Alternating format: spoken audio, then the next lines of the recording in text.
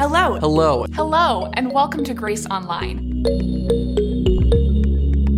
We're really excited for you to be able to receive an encouraging word from Scripture today. Because we know that God is already here, and He is ready to be with you. And let's get ready to hear today's message.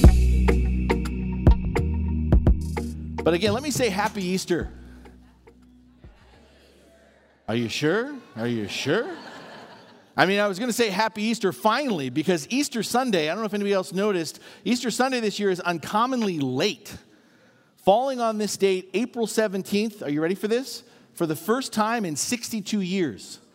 The last time we celebrated Easter on April 17th was 1960. And I don't get to say this very often, that was before I was born. Now, I heard that.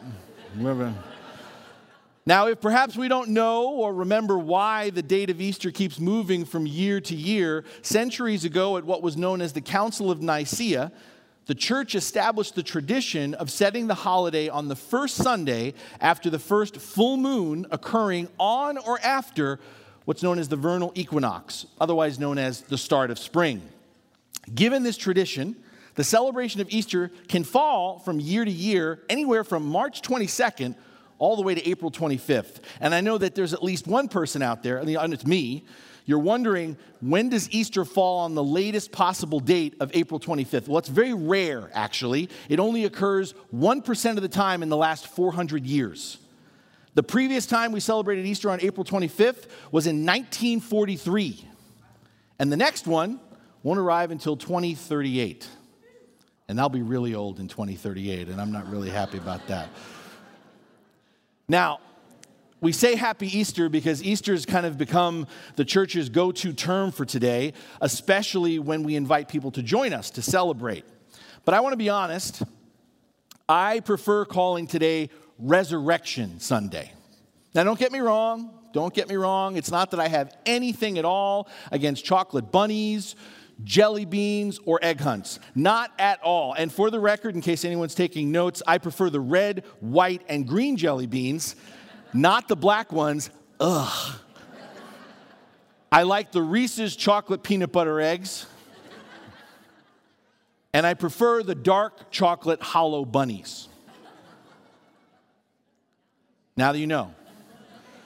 I prefer Resurrection Sunday. Seriously, I prefer Resurrection Sunday to Easter Sunday because it makes more explicit why we're gathered here today.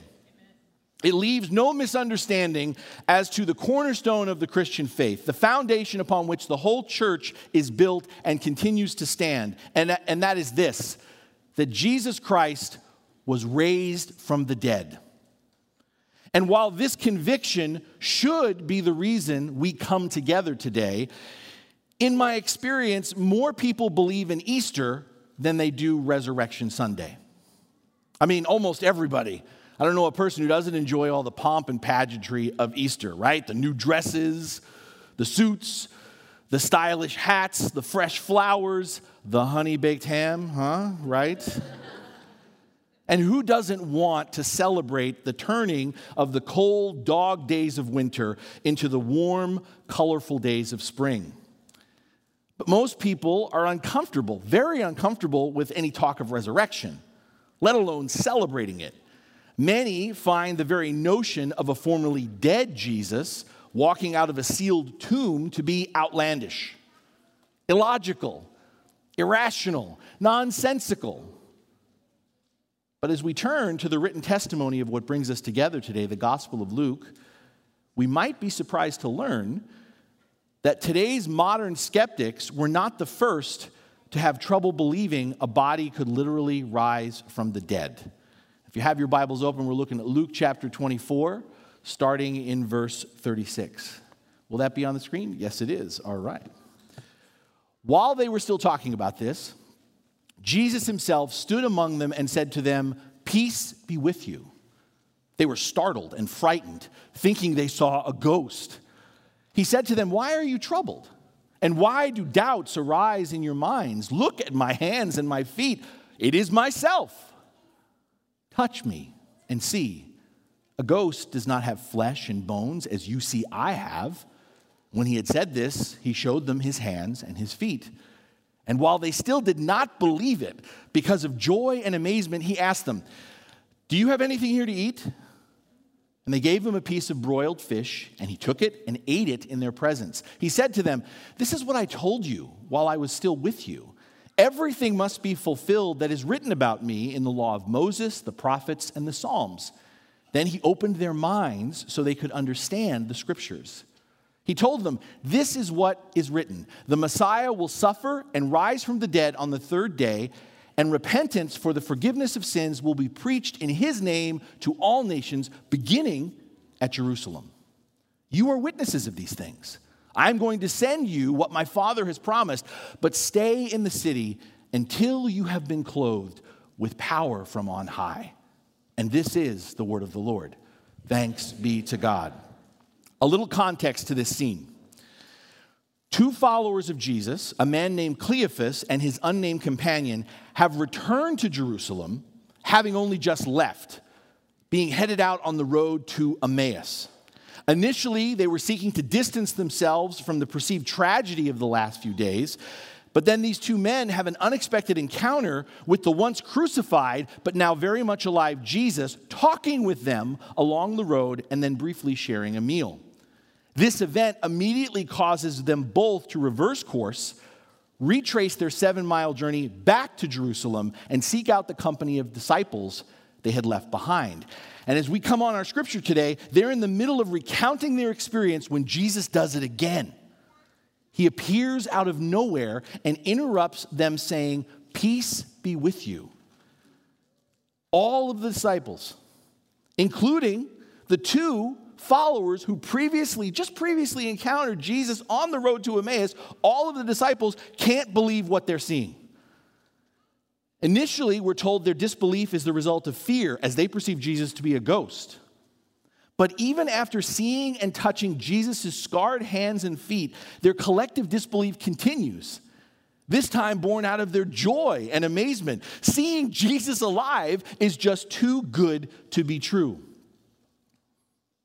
And their initial lingering disbelief, I think, is understandable. I mean, Jesus had died. Like others who had been crucified, Jesus died of asphyxiation.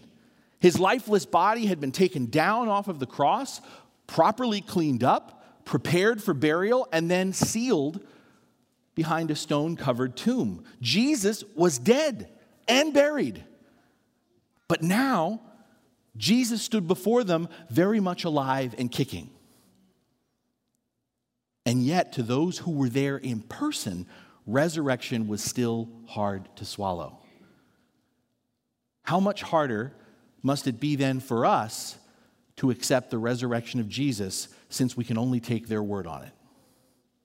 I mean, honestly, resurrection stretches the bounds of believability. I mean, after all, everyone knows, we all know, despite significant advances in medical science, there comes a point for every living being when breathing stops. When the heart, robbed of the life-giving oxygen it needs to deliver that same wondrous element to the rest of the body, when the heart stops beating. And once this happens, once the heart stops beating, once the heart refuses to beat, death is the result, and there can be no going back. For dead, as they say, is dead. Relying strictly on what we know, what we experience, we're much more familiar and therefore much more comfortable leaving Jesus in the tomb. We would rather imagine Jesus at rest, at peace, a good man unfairly killed, like Martin Luther King or Abraham Lincoln or Gandhi. And if we are to talk of his resurrection, if we're going to get into that resurrection talk, we can be tempted to try and fit the accounts of the risen Christ into the world we know and inhabit. We try to make the resurrection work in a way that makes it sensible, plausible to us. And we usually do this by searching for metaphor or analogy. And so we speak of Jesus as being a transcendent example or model who continues to live through our memory of his words and our memory of his deeds that inspire us. Jesus is risen in the joy of our hearts. Jesus is risen in the love we share with each other. Jesus is risen indeed. It just doesn't have the same ring, does it? But Luke is unambiguous in what he writes here. Luke asserts something far different. If we notice all the physical details he includes, describing Jesus as being visible, audible, touchable, and even having Jesus presenting himself as being a little hangry. Luke's message is clear. This was no spiritual or metaphorical resurrection. Jesus' resurrection was real, and it was physical. And yet, perhaps like the first disciples, we still find ourselves incredulous. Literal, physical resurrection doesn't make sense to us. But let me ask you something. Does death make any more sense to us? Does anyone really think death is logical when the potential and promise of any human life is abruptly cut short and without warning, that death is logical? If death is so rational, why do we lament at the termination of any life? Well, some might argue, well, one should at least have had a good run or lived a full life so that they're prepared for death when it comes. Okay, but how much life lived is enough to make death acceptable? How much life lived is enough to make death acceptable? And why don't we want someone else deciding that for us? When enough is enough, if death is so logical. Still, we push back. Look, resurrection isn't natural to the human experience, whereas death is a part of life. It's a part of life that we know. But again, I ask you, do we truly believe we were created to die? We've all heard the expression, youth is wasted on the young.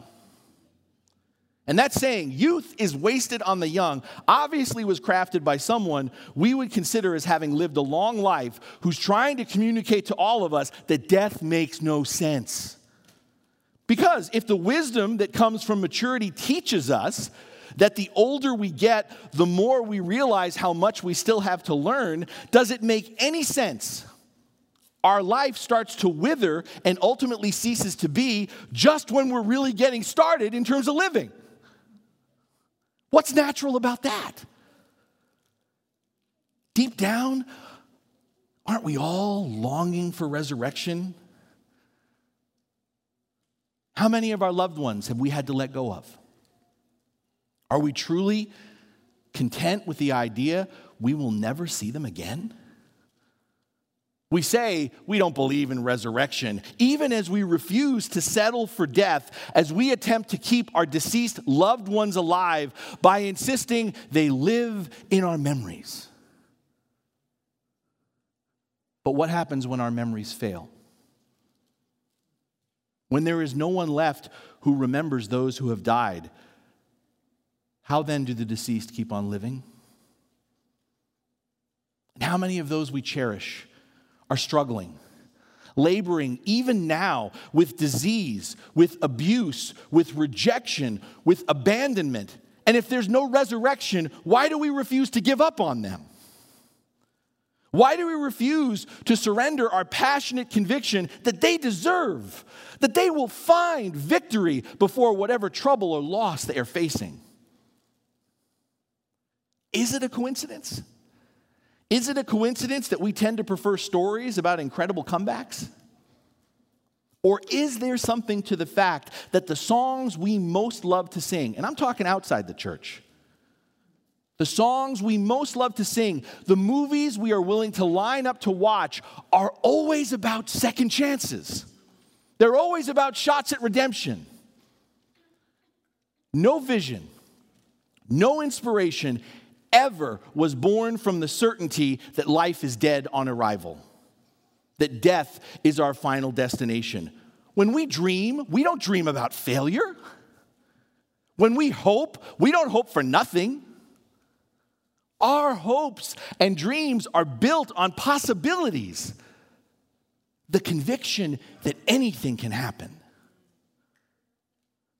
But even as I try, Even as I try this morning to point beyond our learned acceptance of death, even as I try to suggest we are divinely hardwired to yearn for resurrection, my intention is not to prove to you that Jesus is risen. I feel absolutely no need to try and convince anyone the resurrection actually happened. Because no amount of apologetic calisthenics, no dismantling of scientific arguments can bridge the gap of what today is all about. And today is all about a mystery, a miracle, an act of God that is beyond human possibility, something that exceeds both our intellectual and emotional grasp. We walk through the door that is Easter, out of the tomb that was once sealed. We walk through the door of Easter by faith, not by proofs or logic. We walk through the door from this life into the next by faith, or we do not walk through it at all. And this faith of which I speak is not something we muster. It's not about us trying real hard, the power to believe. It's not about us opening up our door to the risen Christ. What I offer, what I proclaim today is the gift of faith. The presence and power of the risen Christ who comes, much like he does to the first disciples, through our door, open or closed, through the doorway of our skepticism, through the doorway of our doubt, through the doorway of our fear, through the doorway of our longing, who enters into the space of our lives and enables us to receive him, who calls us to follow where he leads. Because what we celebrate today isn't Jesus merely giving us resurrection. Today is about realizing Jesus is the resurrection. That Jesus is what he said he was, the resurrection and the life. What we celebrate today is Jesus giving us himself, not giving us life after death. Hear that? Not giving us life after death, but giving us life beyond death. Another way of expressing this, if I have your attention, is to clarify that the announcement of the first Easter Sunday is not the claim of Jesus' resuscitation, a reviving of life back to what it once was before. I mean, stories of near-death experiences are increasingly familiar to us. We have stories of resuscitation, heroic efforts that bring a life back from the brink of death or even the beginning experiences of death and return that revived person back to their previously living state. But Jesus wasn't mostly dead and slightly alive. Princess Bride, anyone? Jesus was completely dead, and then he was alive in a whole new way. In other words, Jesus didn't come back to life only to be subject to death later. I mean, think about that. Coming back from the dead, simply coming back to life as we know it, that may buy us more time on this earth, but it doesn't fundamentally address the problem of things in this life, things in this world, not being the way they're supposed to be. And it's interesting, right? It's interesting. Ask anyone, and you'll find universal agreement, and there's few things you'll get this on, universal agreement that this world, that this life is not all that it can be. That this world, that this life is not all that it was meant to be. That things, that we, us, all of it, are broken, fractured. Everyone agrees there is a problem. The disagreement comes when we talk about what's the solution. The Christian answer. Why we assert God came down to us in Jesus Christ in the first place.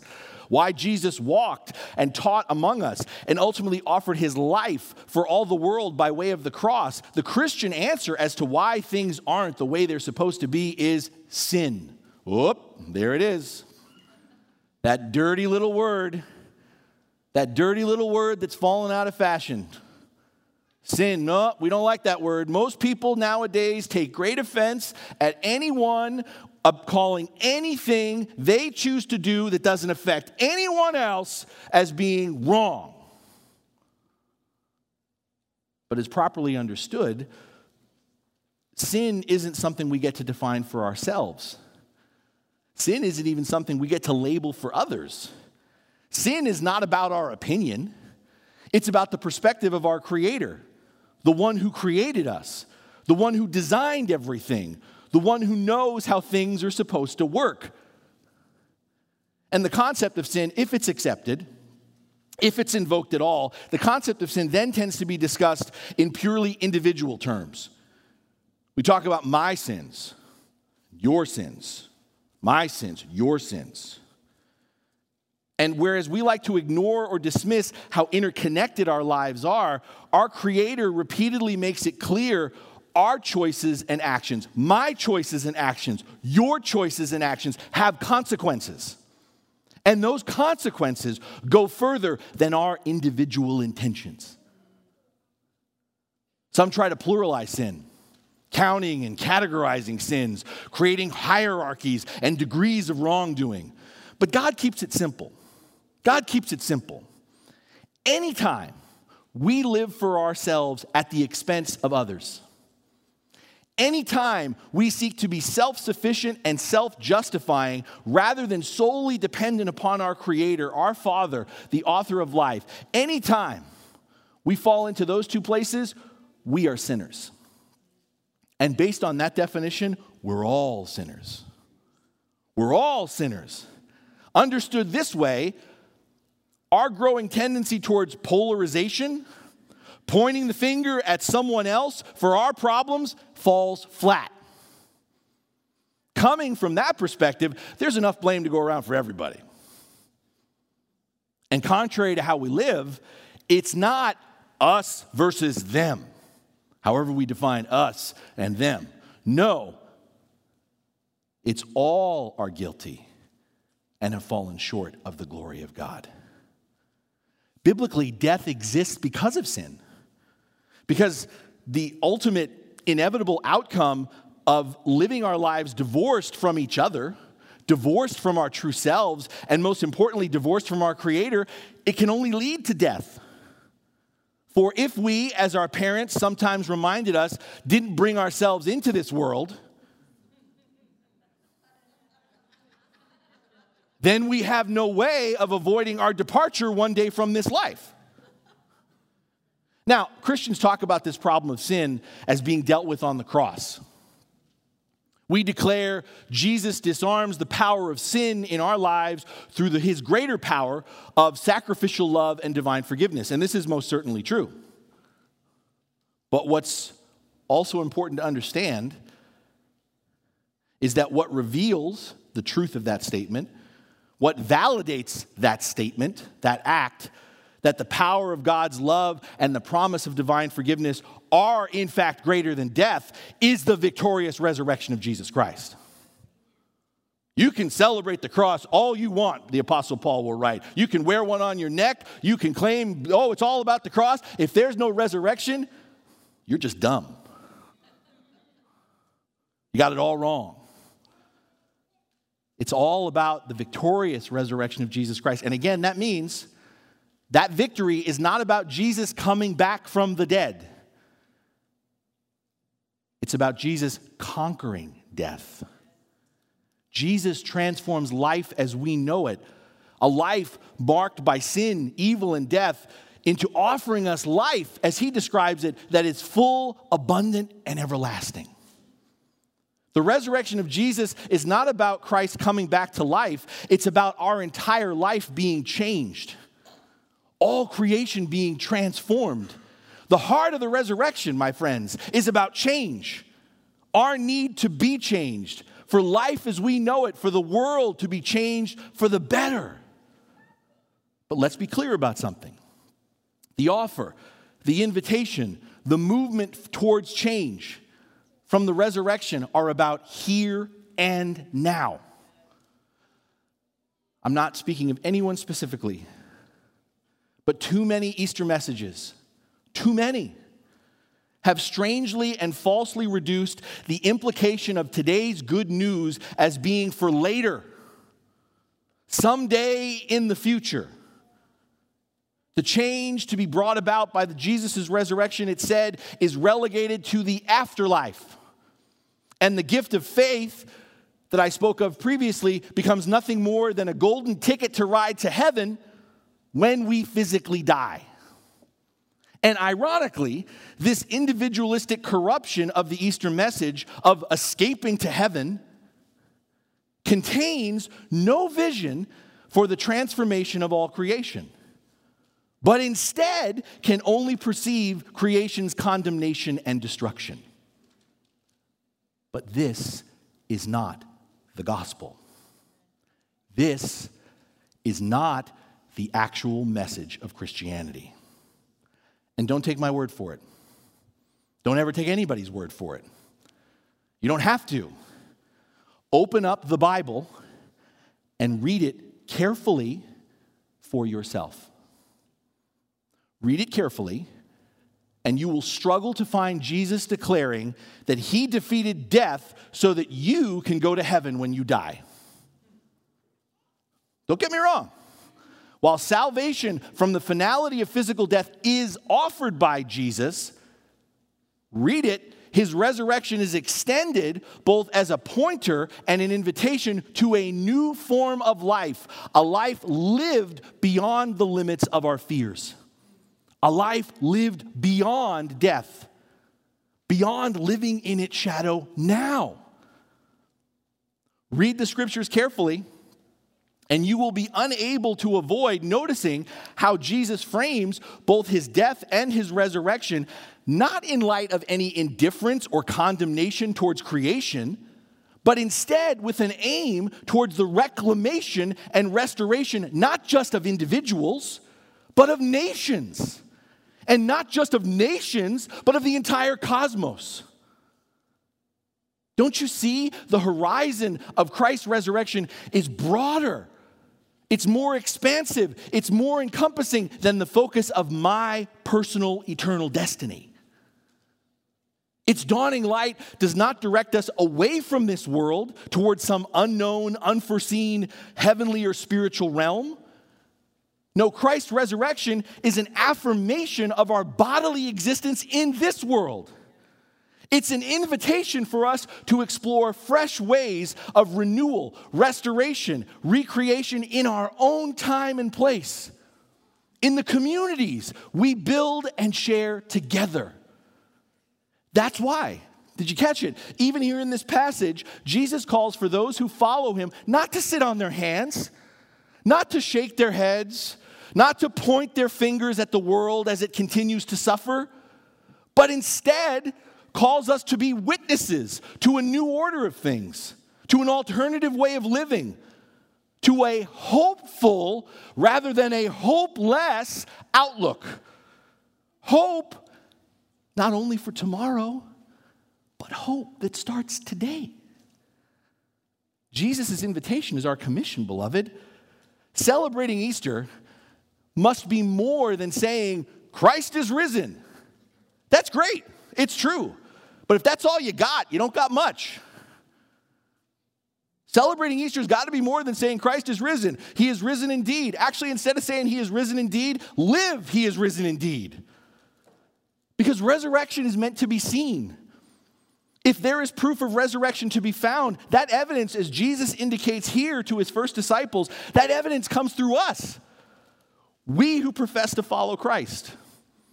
For by the grace of God and the gift of the Word and the Spirit, we are to reflect the risen Christ through the character and content of our lives. One of the most compelling pieces of evidence of the resurrection is a changed life. Not a perfect life, but a life being transformed. A life of learning, growing, and maturing in its health, its wholeness, and generosity. What might that look like? What might living the resurrection life look like? It looks like this. Instead of living life on the run, trying to beat the clock as if we're running out of time, and that is where most of the people in this room are living. Running as if you're trying to beat beat the clock as if you're running out of time. Living the resurrection is living out of our confidence in Christ that we have all the time in the world. And therefore, we prioritize living not for what is passing or fleeting or momentary, but rather investing and cultivating in what is timeless and eternal. The power of the resurrection, the presence of the risen Christ, it doesn't end with us. Both the presence and power of the risen Christ are intended to travel, to be extended through us. Because the other most compelling and perhaps the most provocative evidence of the resurrection is the witness of transformed communities. Gatherings of believers that reflect this new creation, that reflect the transformative possibilities of forgiveness, grace, and love. And those kind of communities, such transformed communities, are formed as we, instead of living life in fear or denial of death. And again, many of us in this room still, despite being here today, are living in fear or denial of death. But transformed communities are formed when we stop living in fear or denial of death, spending the bulk of our time, our energy, and our resources trying to protect and secure our well-being. No, the resurrection life is living together by being death-defying. Live death-defying lives. Living boldly and courageously, taking risks and putting our lives on the line for the sake of the well-being, the health, the security, the protection of others, particularly those in need. Especially those who right now are dying more than they are living. I can't prove the resurrection to you. I've said that. And I may not have been able to convince you to receive the gift of faith that Jesus offers to us all. But I can and I will still proclaim the reality of resurrection in Christ that is all around us. I can testify to its impact upon our humanity, upon our lives. I can be what all followers of Christ are called to be, a witness of the resurrection of Jesus Christ in everyday life. My friends, I have seen alcoholics and other addicts raised from the dead in Christ when they were able to get clean and the chains of their false dependency were broken. Set free, I've witnessed those who would have called themselves the walking dead become new transformed persons bursting forth with hopes and dreams and possibilities they never had before. I have seen the resurrection of Christ happen in relationships, in marriages, among families, through friendships, even between enemies, when it would have been easy to give up on those relationships. According to the advice of the rational and the pragmatic, those marriages were already divorced. Those friendships, those families were broken beyond repair. And those friendships were long dead and buried. And those enemies weren't even worth trying to make peace. But then, much to everyone's surprise, resurrection happened. Resurrection in the form of life change that looks a lot like Jesus. A willingness to listen, an offering of forgiveness, and a commitment to lovingly serve each other. And I can testify those relationships, those marriages, those families, those friendships, hear me, didn't just come back to life. They were radically transformed with a shared strength, a common vision, and a mutual dedication that didn't exist before. Beloved, I'm here to tell you, whenever and wherever lives are changed and communities are transformed for the better, Jesus lives and there is resurrection. And there are literally millions of mini resurrections happening all around us. Vibrant, touching examples of life coming out of death, of victory rising out of defeat, of what is old being transformed into something new. And we don't always see these things. And even when we do see them, we don't always connect them to God's greater plan for us and all humanity. We might not make the connection, but that's why such moments exist in the fabric of creation as signposts, as markers of the greatest transformation, the most important victory of all, the fulfillment of a promise, the expression of divine unconditional love, the declaration of a new kingdom that are all found in the resurrection of Jesus Christ. Christ is present. Jesus is the one who makes it happen, whether he gets the credit for it or not. Because resurrection is no isolated incident. It's not an aberration.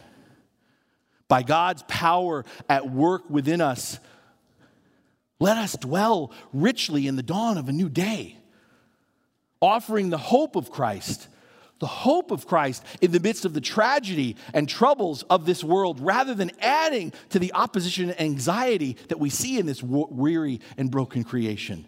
As followers of Christ, let's not be resistant to change. Instead, as we believe, as we look for Jesus to make all things new, including us, let us anticipate change, looking for how we can participate in God's redemptive agenda to restore human flourishing, to remake all creation. As followers of Jesus, let's not remain silent in either word or deed in sharing this good news, for how can we keep quiet?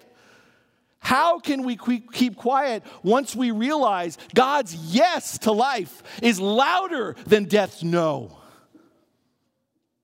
Instead of continuing to circulate the stale, tired, polluted air of pessimism and fatalism, aren't you tired of it? Of pessimism and fatalism that insist this life is all there is, that we ought to plan for the worst rather than anything getting better.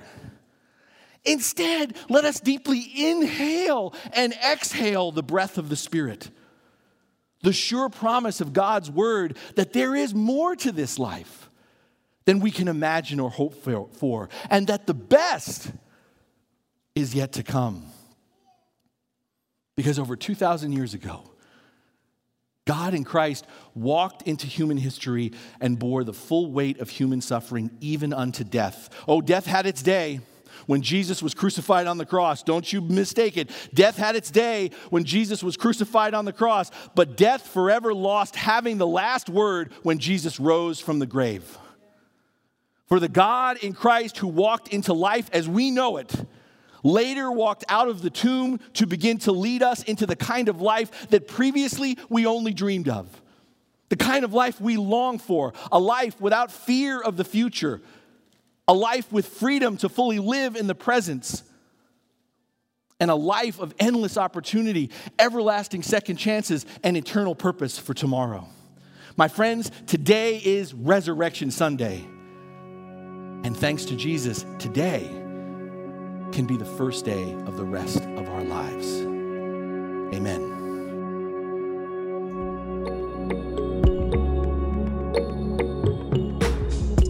If you would like more information about our church, please visit us online at gracehb.org.